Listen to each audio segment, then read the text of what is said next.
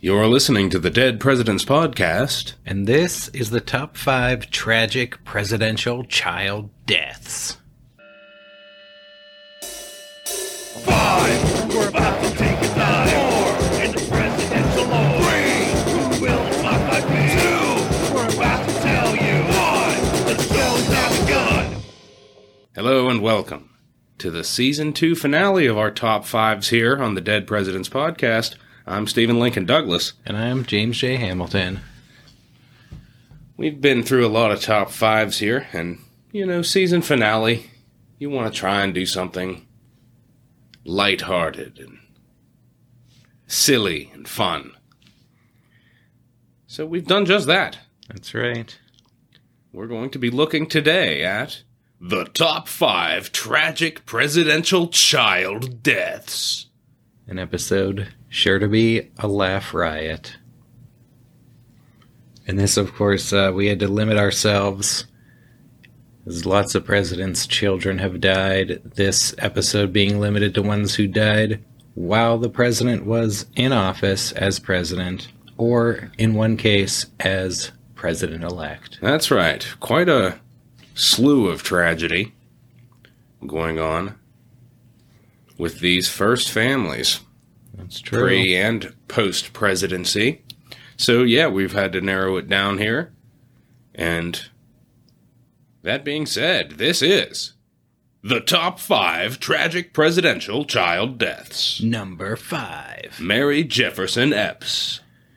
Yep, Thomas and Martha Jefferson had 6 children together, but only 2 survived to adulthood. A son and 3 daughters died before their 3rd birthdays. Martha herself didn't live to see the death of her last-born child because she died from complications from the birth. The widowed Jefferson was left to serve as a single father to his 2 surviving daughters, Martha and Mary, both of whom were educated in France during his diplomatic service abroad. Mary, who was called Polly as a child and Mariah as an adult, learned to speak French and Spanish, studied history and geography, and played the harpsichord. Boy, already, in the Jefferson family, such demise, much deathly. In 1797, at the age of 20, she married John Epps, who was her cousin and a fellow member of the Virginia plantation aristocracy. John Epps was elected to the House of Representatives in 1802, while Thomas Jefferson was president, and Mary's family lived in the White House for part of the year, as did her older sister Martha, whose husband was also elected to the House. Sounds like one big happy family in the White House. Indeed. While Martha had 12 children, with 11 surviving to adulthood, Mary unfortunately inherited her mother's luck in childbearing. She suffered several miscarriages, and her first daughter died as a newborn. She had a son, Francis, who would live to old age, but in February 1804, during her father's presidency, she gave birth to a namesake daughter, Mariah, who was born sickly. Mary herself suffered complications in childbirth and never recovered. As her health declined, Jefferson wrote to Secretary of State James Madison that Mary's, quote, distressing situation disables me from forming any opinion on the subject of presidential business. Mary died 2 months after giving birth on April 17, 1804, at Monticello. Jefferson's son-in-law, Thomas Mann Randolph Jr., wrote, quote, how the president will get over this blow I cannot pronounce. He passed all last evening with his handkerchief in his hand. Jefferson evidently sought consolation for the loss in the arms of Sally Hemings, who gave birth to a son, Madison Hemings, 9 months and 1 day after Mary's death. There you have it. Mary's death also prompted Abigail Adams to send Jefferson a letter of condolence, the act which reopened the lines of communication between Jefferson and the Adamses and enabled them to rekindle their friendship in later life. Jefferson suffered another tragedy in February 1806, when Mary's daughter Mariah died at the age of 2. One of Mary's nieces later wrote, quote, my aunt, Mrs. Epps, was singularly beautiful. She was high-principled, just, and generous. Her temper, naturally mild, became, I think, saddened by ill health in the latter part of her life. In that respect, she differed from my mother, whose disposition seemed to have the sunshine of heaven in it. My mother was intellectually somewhat superior to her sister, who was sensible of the difference, though she was of too noble a nature for her feelings ever to assume an ignoble character. There was between the sisters the strongest and warmest attachment, the most perfect confidence and affection. There you have it. Quite a tragic loss for President Jefferson. Indeed. And deeply affected by it. And, well, that's pretty much the theme here. Well, as we proceed on the top 5 most tragic presidential child deaths. number 4. Patrick Kennedy. In the first years of her marriage to John F. Kennedy, Jackie Kennedy suffered a miscarriage and gave birth to a stillborn daughter. In 1957, the couple had Caroline, and John F. Kennedy Jr. was born premature on November 25th, 1960, just 2 weeks after his father won the presidential election.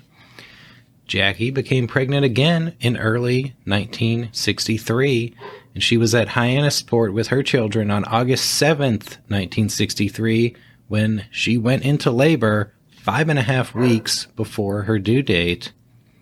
She was rushed to Otis Air Force Base Hospital on Cape Cod and underwent an emergency C-section, while President Kennedy flew there from Washington, D.C. aboard Air Force One.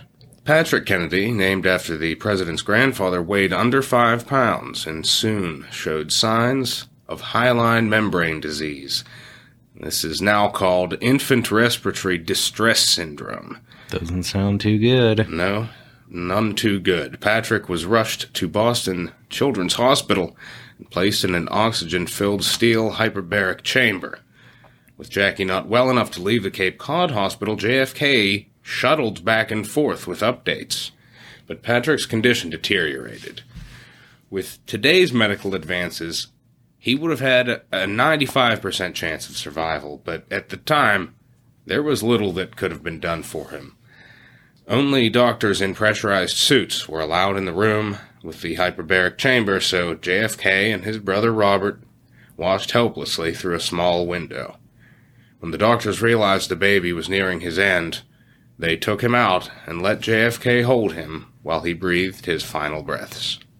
He died August 9th, just 39 hours after his birth. JFK said, quote, "He put up quite a fight. He was a beautiful baby." There was a small private funeral, but Jackie was still in the hospital and could not attend. Those close to the Kennedys said that Patrick's birth and death brought the couple closer together. Secret Service agent Clint Hill wrote in his memoirs, quote, "After the death of Patrick, the other agents and I noticed a distinctly closer relationship openly expressed between the President and Mrs. Kennedy. I first observed it in the hospital suite at Otis Air Force Base, but it became publicly visible when Mrs. Kennedy was released from the hospital and they came out holding hands. It was a small gesture, but quite significant to those of us who were around them all the time. Prior to this, they were much more restrained and less willing to express their close, loving relationship while out in public. The loss of Patrick seemed to be the catalyst to change all that." Well, the Kennedys, unfortunately, are not going to have long to mourn before their family is struck by yet another tragedy, as JFK was assassinated just over 3 months later. As of this recording, Patrick was the last child to be born to a sitting president and, in addition to JFK, the only presidents to have children during their presidencies were Grover Cleveland, who welcomed 2 children in his second term, and Thomas Jefferson, who had 3 children with Sally Hemings during his 8 years in office. Well, and things are just going to keep getting more tragic as we go along. That's right. This is, after all, the top 5 presidential child deaths. Number 3. Calvin Coolidge Jr. Well, Calvin and Grace Coolidge had 2 sons, John and Calvin Jr., who were both teenagers when their father became president. Coolidge had the closest relationship with Calvin Jr., who not only looked like him, but shared his modest, hardworking demeanor and his dry wit. On June 30th, 1924, the Coolidge boys played tennis on the White House lawn. Calvin Jr. was barefoot and developed a blister on the third toe of his right foot. This was 4 years before the discovery of penicillin, and the blister soon became infected. That's it. The story is they were going out to play tennis, and he was in a hurry to get out there and play and didn't throw his socks on. Within a few days, the blister had turned dark and swollen, and red lines streaked up Calvin Jr.'s legs. Vice presidential nominee Charles Dawes later recalled seeing Coolidge at his son's bedside at this time, saying, quote, "I have never witnessed such a look of agony and despair as was on the president's face." On July 5th, Calvin Jr. was moved to Walter Reed Army Hospital, but the infection had developed into sepsis and blood poisoning. He would slip in and out of delirium while the president cradled him in his arms, unable to do anything. He died on July 7th, 1924, at the age of 16. Ouch. One of the doctors recalled, quote, "It is commonly stated that President Coolidge is cold as ice, but I had the opportunity of seeing him in his hour of grief, and to know quite otherwise. Indeed, it was the most touching and heart-rending experience of my whole professional career." Coolidge fell into a major depression and would often sleep 16 hours a day and work less than 4 hours. In his book, The Tormented President, Calvin Coolidge, Death and Clinical Depression, Robert Gilbert argues that Coolidge displayed all 10 of the symptoms listed by the American Psychiatric Association as evidence of major depression, including loss of appetite, difficulty thinking or concentrating, recurrent thoughts of death, feelings of guilt, and reluctance to speak. In fact, some of Coolidge's reputation as Silent Cal may be attributed to this depression. Yeah, it's something. Coolidge would never forgive himself for Calvin Jr.'s death, and he died heartbroken in 1933. He wrote in his autobiography, quote, "My son Calvin was a boy of such promise, proficient in his studies, with a scholarly mind, who had just turned 16. He had a remarkable insight into things. The day I became president, he had just started to work in a tobacco field. When one of his fellow laborers said to him, 'If my father was president, I would not work in the tobacco field,' Calvin replied, 'If my father were your father, you would.' After he was gone, someone sent us a letter he had written about the same time to a young man who had congratulated him on being the first boy in the land. To this he had replied that he had done nothing, so did not merit the title, which should go to some boy who had distinguished himself through his own actions.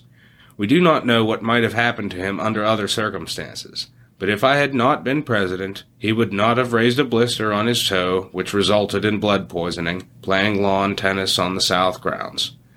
In his suffering, he was asking me to make him well. I could not. When he went, the power and the glory of the presidency went with him.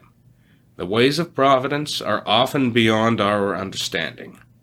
It seemed to me that the world had need of the work that it was probable he could do.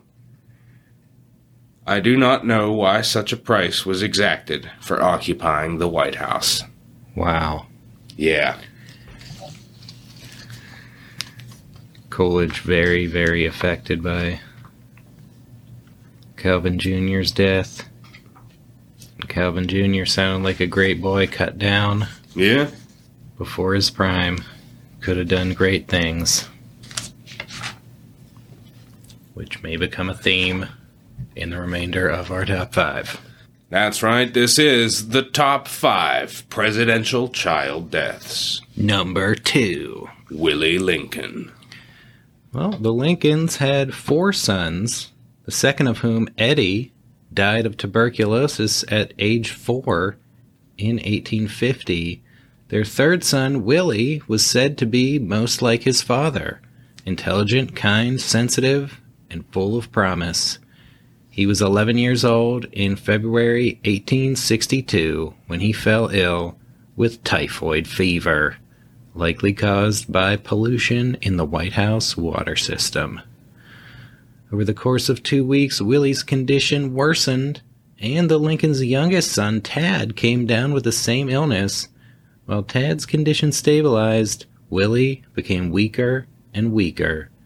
With the Civil War raging around him, President Lincoln was unable to focus on his duties and did little work. That's it. I mean, you're the president, but you're also a parent. Mm-hmm. And that's tough to juggle. Willie died on February 20th, and Lincoln said to his private secretary, John Nicolay, quote, "Well, Nicolay, my boy is gone. He is actually gone," and burst into tears. He was devastated by the loss, saying, quote, "My poor boy, he was too good for this earth. God has called him home. I know that he is much better off in heaven, but then we loved him so much. It is hard to have him die."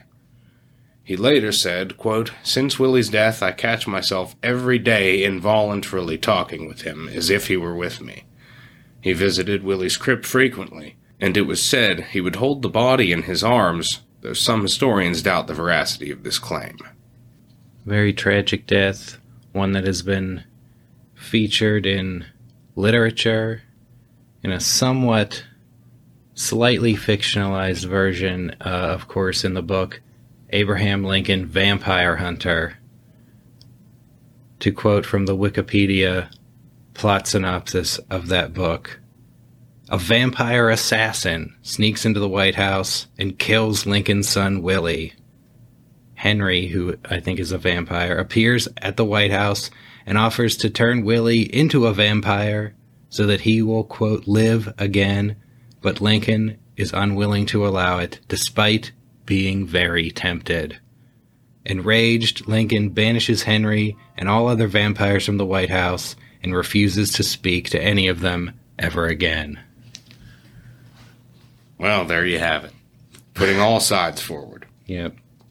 And as devastated as Abraham Lincoln was, Mary Todd Lincoln, even more devastated. She was bedridden for 3 weeks, did not attend the funeral, and her husband had to hire a nurse to take care of her. She never again entered Willie's bedroom or the room where he was embalmed. Entertaining at the White House ceased for a year, and Mary wore only black until January 1865. Mary's griefs multiplied with her husband's assassination and then Tad's death in 1871 at age 18. She never fully recovered from these tragedies, which greatly contributed to her #1 placement on our list of top 5 troubled first ladies. And speaking of events that brought on the troubles of our top 5 troubled first ladies, it's the top 5 presidential child deaths. number 1. Benny Pierce. Yep, Franklin and Jane Pierce had 3 children. Their first son, Franklin Jr., died 3 days after he was born. Their second son, Frank Robert, died at the age of 4. Man, of this top 5, the Coolidges are the only ones who didn't have pre-presidential child deaths as well. That's it. Well, the Pierces, they had a third son, Benjamin Pierce. He was a bright boy. He had great potential. He was the light of his parents' life. Jane, who despised politics, was only persuaded to accept her husband's presidential nomination when he argued that if he became president, it would greatly enhance Benny's prospects of success in life. That's right. Benny Pierce is 11 years old when his father Franklin wins the presidential election in November 1852. The following month, Jane's uncle passed away, and the Pierce family traveled to Boston for the funeral. On their way back to Concord on January 6, 1853, their train car derailed and rolled down a 20-foot embankment and landed on its roof. Pierce was badly bruised, but he and Jane survived. However, Benny was sitting alone in the seat behind them and had the back of his head literally sheared off. He was killed instantly. Pierce threw his coat over the body once he realized what had happened, but not in time to hide the gruesome sight from Jane. Now, in this accident, Benny Pierce was the only casualty. Wow. Well, his parents would never be the same again. They both suffered severe depression. Afterward, Jane wondered whether the accident was divine punishment for her husband's pursuit of high office. She was so devastated that she did not attend Benny's funeral and did not travel to Washington for the inauguration. She would spend most of her time as First Lady secluded in the upstairs living quarters. She didn't make her first public appearance as First Lady until 2 years into her husband's term, with her cousin handling most of the duties as White House hostess. Jane would write long letters to her dead son apologizing for her failings as a mother. Yeah, pretty dark cloud cast there. And, we mentioned that Benny Pierce was pretty bright. You may recall from the Pierce episode, but if you haven't listened to that, do it. But Benny Pierce writing a letter to his uncle saying, "Pardon the brevity of my letter, but my pen is full of anything but ink." Clever kind of things. Wow. So, yeah, that's going to throw a dark pall over the rest of Pierce's presidency and over the rest of his parents' lives.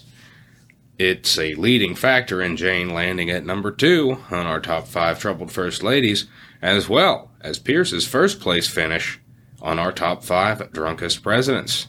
Upon leaving office, of course, he infamously said, quote, "After the White House, what is there to do but drink?" Jane dies of tuberculosis in 1863, Pierce hanging on until 1869, when cirrhosis of the liver, caused by his drinking, finally caught up with him. He died one of the saddest presidential deaths, with no family at his bedside, and no one to record his last words. Wow. If only Benny had been there, things might have been a lot different for his parents. Maybe even for the nation. Yeah, you never can tell. I think all of these deaths, like any loss of a child, deeply tragic, but when you're in the position of being President of the United States, where does the line fall in terms of attentive parenting and presidential duty? Mm-hmm. It'd be a hard thing to juggle. Indeed. Well, that will bring us to the end of our top 5 most tragic presidential child deaths. That's just it. Very tragic. Speaking of tragic, we know you're all sad that this is the last top 5 of season 2, but don't worry.